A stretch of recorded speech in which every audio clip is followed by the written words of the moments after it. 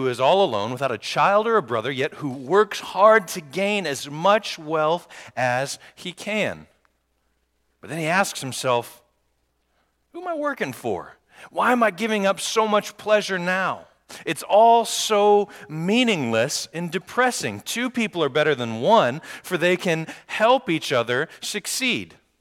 If one person falls, the other can reach out and help them. But somebody who falls alone is in real trouble. Likewise, two people lying close together can keep each other warm, but how can one person be warm alone? A person standing alone can be attacked and defeated, but two people can stand back to back and conquer. Three are even better, for a triple braided cord is not easily broken. We're in a sermon series called 5 Easy Ways to Wreck Your Life, and if I just summarize what Solomon said in Ecclesiastes chapter 4, he's saying a real easy way to wreck your life is to isolate yourself. An easy way to wreck your life is to isolate yourself. And there's all kinds of ways to isolate yourself. You can push people away and say, no, I am not going to let you get close to me. In fact, I am going to retreat from you while I give you a stiff arm. There's another way. You can work well into the night and just make no time for anybody else except for your work. There's even another way. You can wear sweater vests. It's a pretty effective way to isolate yourself from somebody. I heard a comedian say this: if you're wearing a sweater vest this morning, this is not my opinion. Okay, this is a joke I heard, and I just thought it was great, so I'm going to tell you. A comedian said, vests are all about protecting people. For example, a life vest protect you from drowning. Bulletproof vests protect you from bullets. And sweater vests protect you from pretty girls. Like I said, if you're wearing a sweater vest here this morning, I hope you come back next week. I'm really sorry. Leah made me put that into the sermon. Okay? There are all kinds of ways to isolate yourself. In a little while, we're going to talk about some of those different ways. But first, let's not lose sight of who we're getting this information from. We're getting this information from Solomon. King Solomon. He has advisors and commanders and wives and concubines, and maybe you're sitting here thinking, how could this guy be lonely? He's got thousands of people that he interacts with. He interacts with people all day long. People are coming before him and saying, what do you think about this king? What should we do about this king? And he is just continually surrounded with people. Let me tell you something that we all know, but it's easy to lose sight of. True connectedness is not the same as lots of contacts. True connectedness is not the same as lots of contacts. Maybe that's especially important for us to hear. Facebook, anyone? Right? I got 900 friends, but I don't know any of them. True connectedness is not the same as lots of contacts. Solomon had thousands of people surrounding him, but he used that as an excuse to not get close to any of them. You see what he did there? He had thousands of people surrounding him, but he used that as an excuse to not get close to any of them. Don't assume that just because you interact with lots of people that you're connected with lots of people. Don't isolate yourselves. Don't isolate yourselves. Now, I know some of you are going, is this really that big of a deal? Because I'm an introvert and I don't really love being around people. I had a friend once who, he was that way. He just kind of had an angry face, a natural angry face. You know anybody who has one like that? Don't point, okay? He just kind of had a natural angry face. And one day, me and my buddy, we were at a coffee shop together, and this girl that we knew from high school came up, and she was talking with us, and she finally said, Steve, what's wrong? His name's Steve, by the way. Steve, if you're listening, I'm sorry, buddy. Anyway, she said, Steve, what's wrong? He said, nothing's wrong. She said, well, you look angry. He said, nothing's wrong. And she said, well, you know, Steve, it takes more energy to have a frown than it does a smile. And I swear to you, this is one of the most wonderful things I've ever heard in my entire life. He is a hero to me for what he said. He looked at her and he said, yeah? Well, how much energy did it take you to come across the room and say that to me? I was amazed. One of the best things I've ever heard someone say to another human. So some people are just introverts and they just assume isolate themselves, and you're going, I don't think this is that big of a deal. Is it really all that bad to isolate yourself? Now, you extroverts, you're with me. You're all going, oh my gosh. Could you imagine not being around somebody else? You're texting each other right now, like setting up a prayer meeting to make sure that you never have to be lonely, right? I get it. You extroverts, you're with me. But introverts, you're not convinced. I know. I want to show you what's at stake here because it's more than your social life, okay? Ecclesiastes chapter 4, we'll pick it up in verse 12. A person standing alone can be attacked and defeated, but two can stand back to back and conquer. Three are even better, for a triple-braided cord is not easily broken. A person standing alone can be what? Attacked and defeated. Attacked by who? Go ahead and answer that question for me. Attacked by who? Satan? You think that's the answer? Raise your hand if you think Satan is the answer to that question. Okay. The extroverts all raised their hands. And the introverts are like, can we go? All right, let's take a look. Genesis chapter 4. We see the story of two brothers. They're offering sacrifices to God. Cain offers a pretty good one, and his brother Abel offers a better one. Cain gets jealous that God likes his brother's offering better, and he ends up angry and dejected, and he's feeling that way. And here's what God has to say to Cain. He says, why are you so angry? Why do you look dejected? You will be accepted if you do what's right, but if you refuse to do what's right, then watch out. Sin's crouching at the door, and it's eager to control you, but you must subdue it and master it. So sin is crouching at the door, and its desire is to control you and subdue you. Its desire to control you. Okay, so sin is crouching at the door. Let's look at one more on the other side of the Bible. 1 Peter chapter 5 and verse 8. Stay alert. Watch out for your great enemy, the devil, Satan. He prowls around like a roaring lion looking for someone to devour. Those two passages sound similar to you? Sound pretty similar to me. Do the right thing. Be alert because the devil wants to control you or devour you. First passage is in Genesis chapter 4, right there at the very beginning of the Bible. The other one is 1 Peter chapter 5. You got to go almost to the end of your Bible to find that one, okay? It's written over 2,000 years later. But the message is the same. Throughout the entire Bible, there is a constant. Your enemy, the devil, wants to devour you. He wants to defeat you. He wants to control you. He wants to attack you and defeat you. If we isolate ourselves from God and from others, we play right into his hand. There's a lot more at stake here than our social lives. So don't isolate yourselves. Don't isolate yourselves because isolation is where Satan wants you. Isolation is where Satan wants you. Why? Because when you are isolated, the only voice you hear is his, and his voice is so subtle and deceptive. He says things like, you're not good at your job, you're never going to be a leader, nobody respects you, nobody likes you, everybody's staring at you right now, you're not a good parent, you're not a good husband, you're not a good wife, you're not good enough to be at church, you're too old, you're too young, you're not smart enough, you're awkward, you're never going to meet somebody, you're never going to overcome this sin, you will never, you cannot, you are not. And when we isolate ourselves, that's the only voice we hear. Do you feel how dangerous that is? When that's the only voice we hear, we're far more likely to give in to temptation and discouragement. See, God's voice comes through people. God's voice comes through his word, and God's voice comes through all of you, through Holy Spirit indwelt Christians. So here's a principle when it comes to isolating ourselves. When we isolate ourselves, we limit our exposure to grace and truth. When we isolate ourselves, we limit our exposure to grace and truth. Don't isolate yourself. Satan wants you to hear you're not good enough, that you're never going to be good enough. And God wants you to know that Satan's a liar. A person standing alone can be attacked and defeated.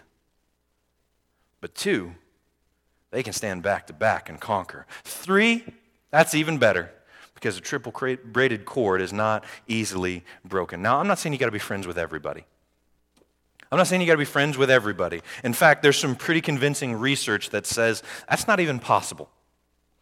So there's this widely accepted social theory called Dunbar's number, and it says that the human brain can only manage 150 stable social relationships. 150 stable social relationships. If you try to manage more than that, you're going to spend your whole life saying, hey, are we going to dinner with the Wangers tonight? Or playing cards with the Webbs? And your wife will answer from the kitchen, no, we're going to the basketball game with the Browns. And that's what your whole life will be like. You just never know what's around the next corner. It just turns into chaos. So that's what Dunbar's number says. You can only handle 150 stable social relationships. More than that, and it's chaos. And by the way, that's stable social relationships. If you want to know how many deep, soul-level, intimate friendships you can have, if you're under 21, I'm talking about BFFs, okay? If you want to know how many BFFs you have a maximum of 5. That's all your life can handle.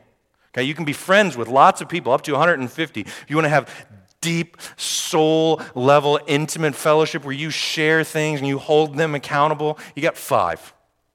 You got 5 of them. You can't be friends with everybody. I'm not telling you to be friends with everybody. I'm just saying don't isolate yourself. You can't be friends with everybody, but make sure you have somebody. When you have that somebody, don't push them away. Don't get so wrapped up in work or whatever that thing is that you isolate them. Don't push that person away.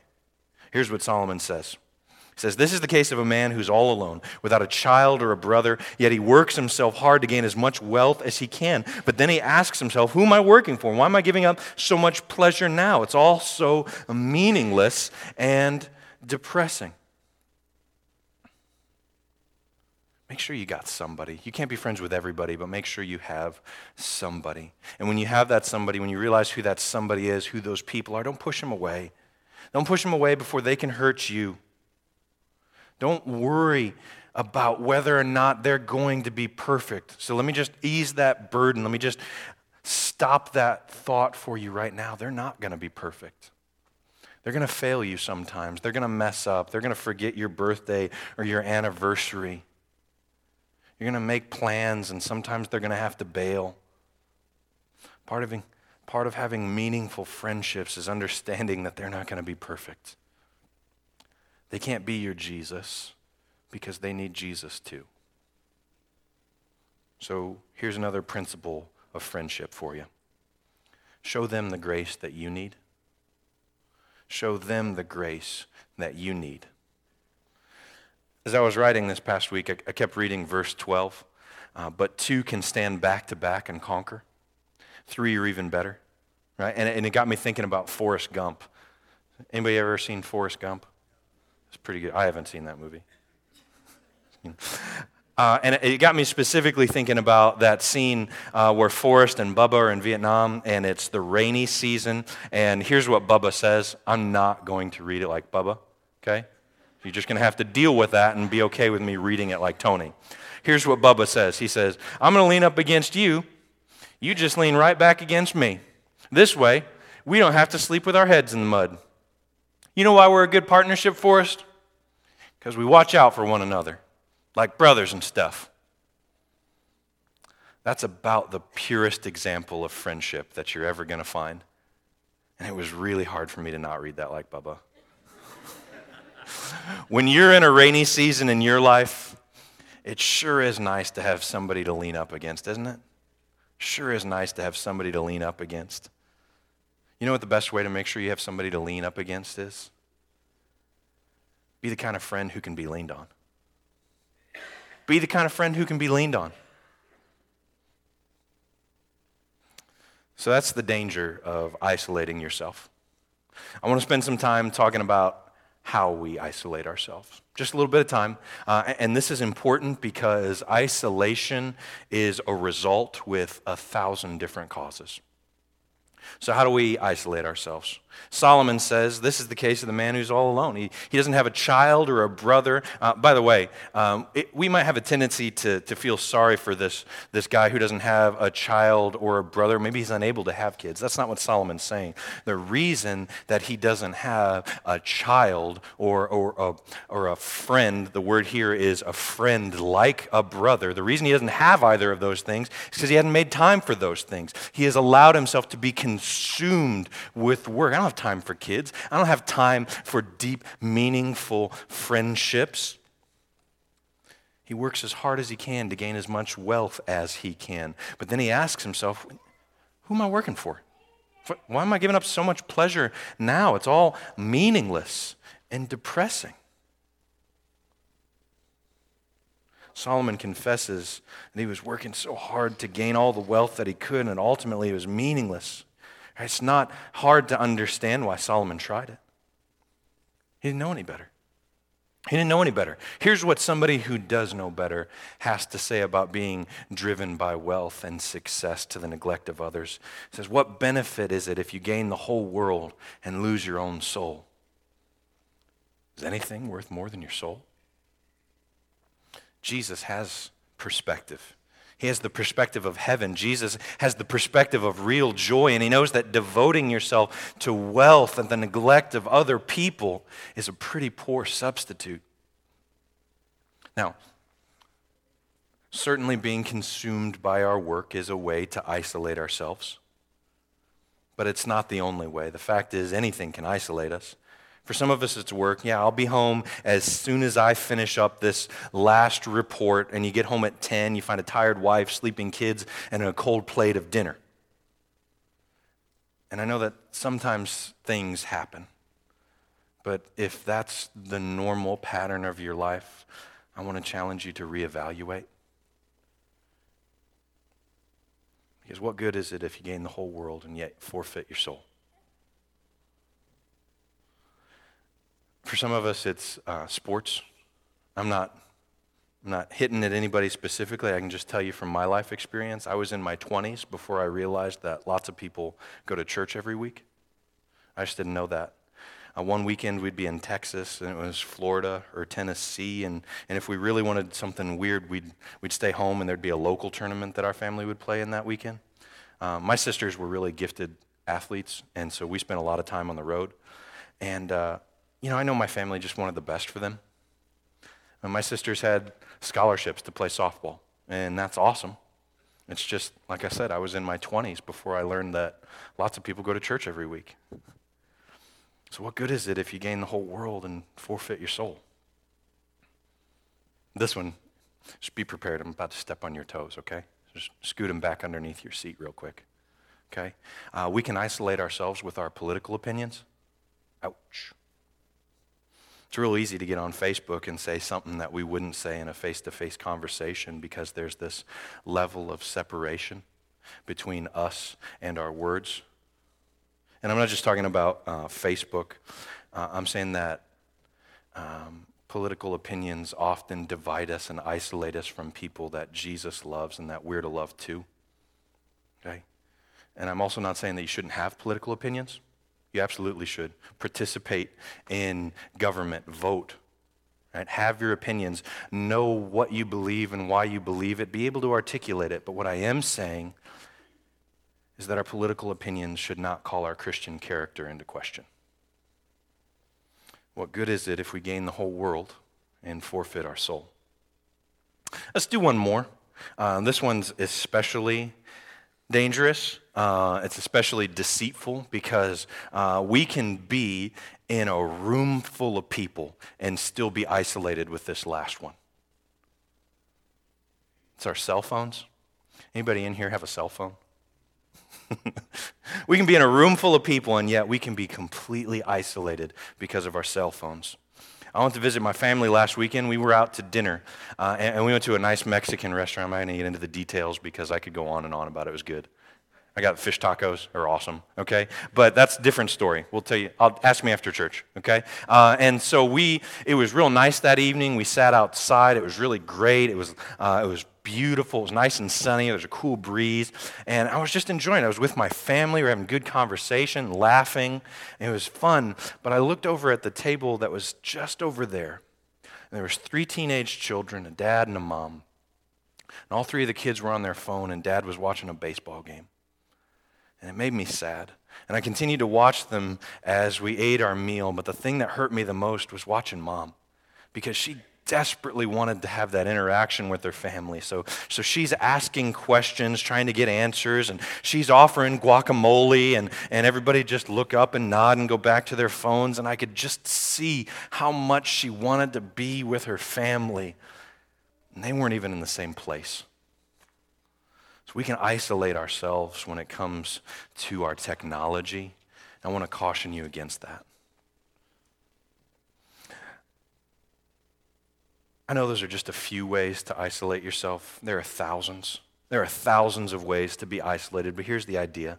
If you have to ignore godly people to keep doing what you're doing, maybe take another look.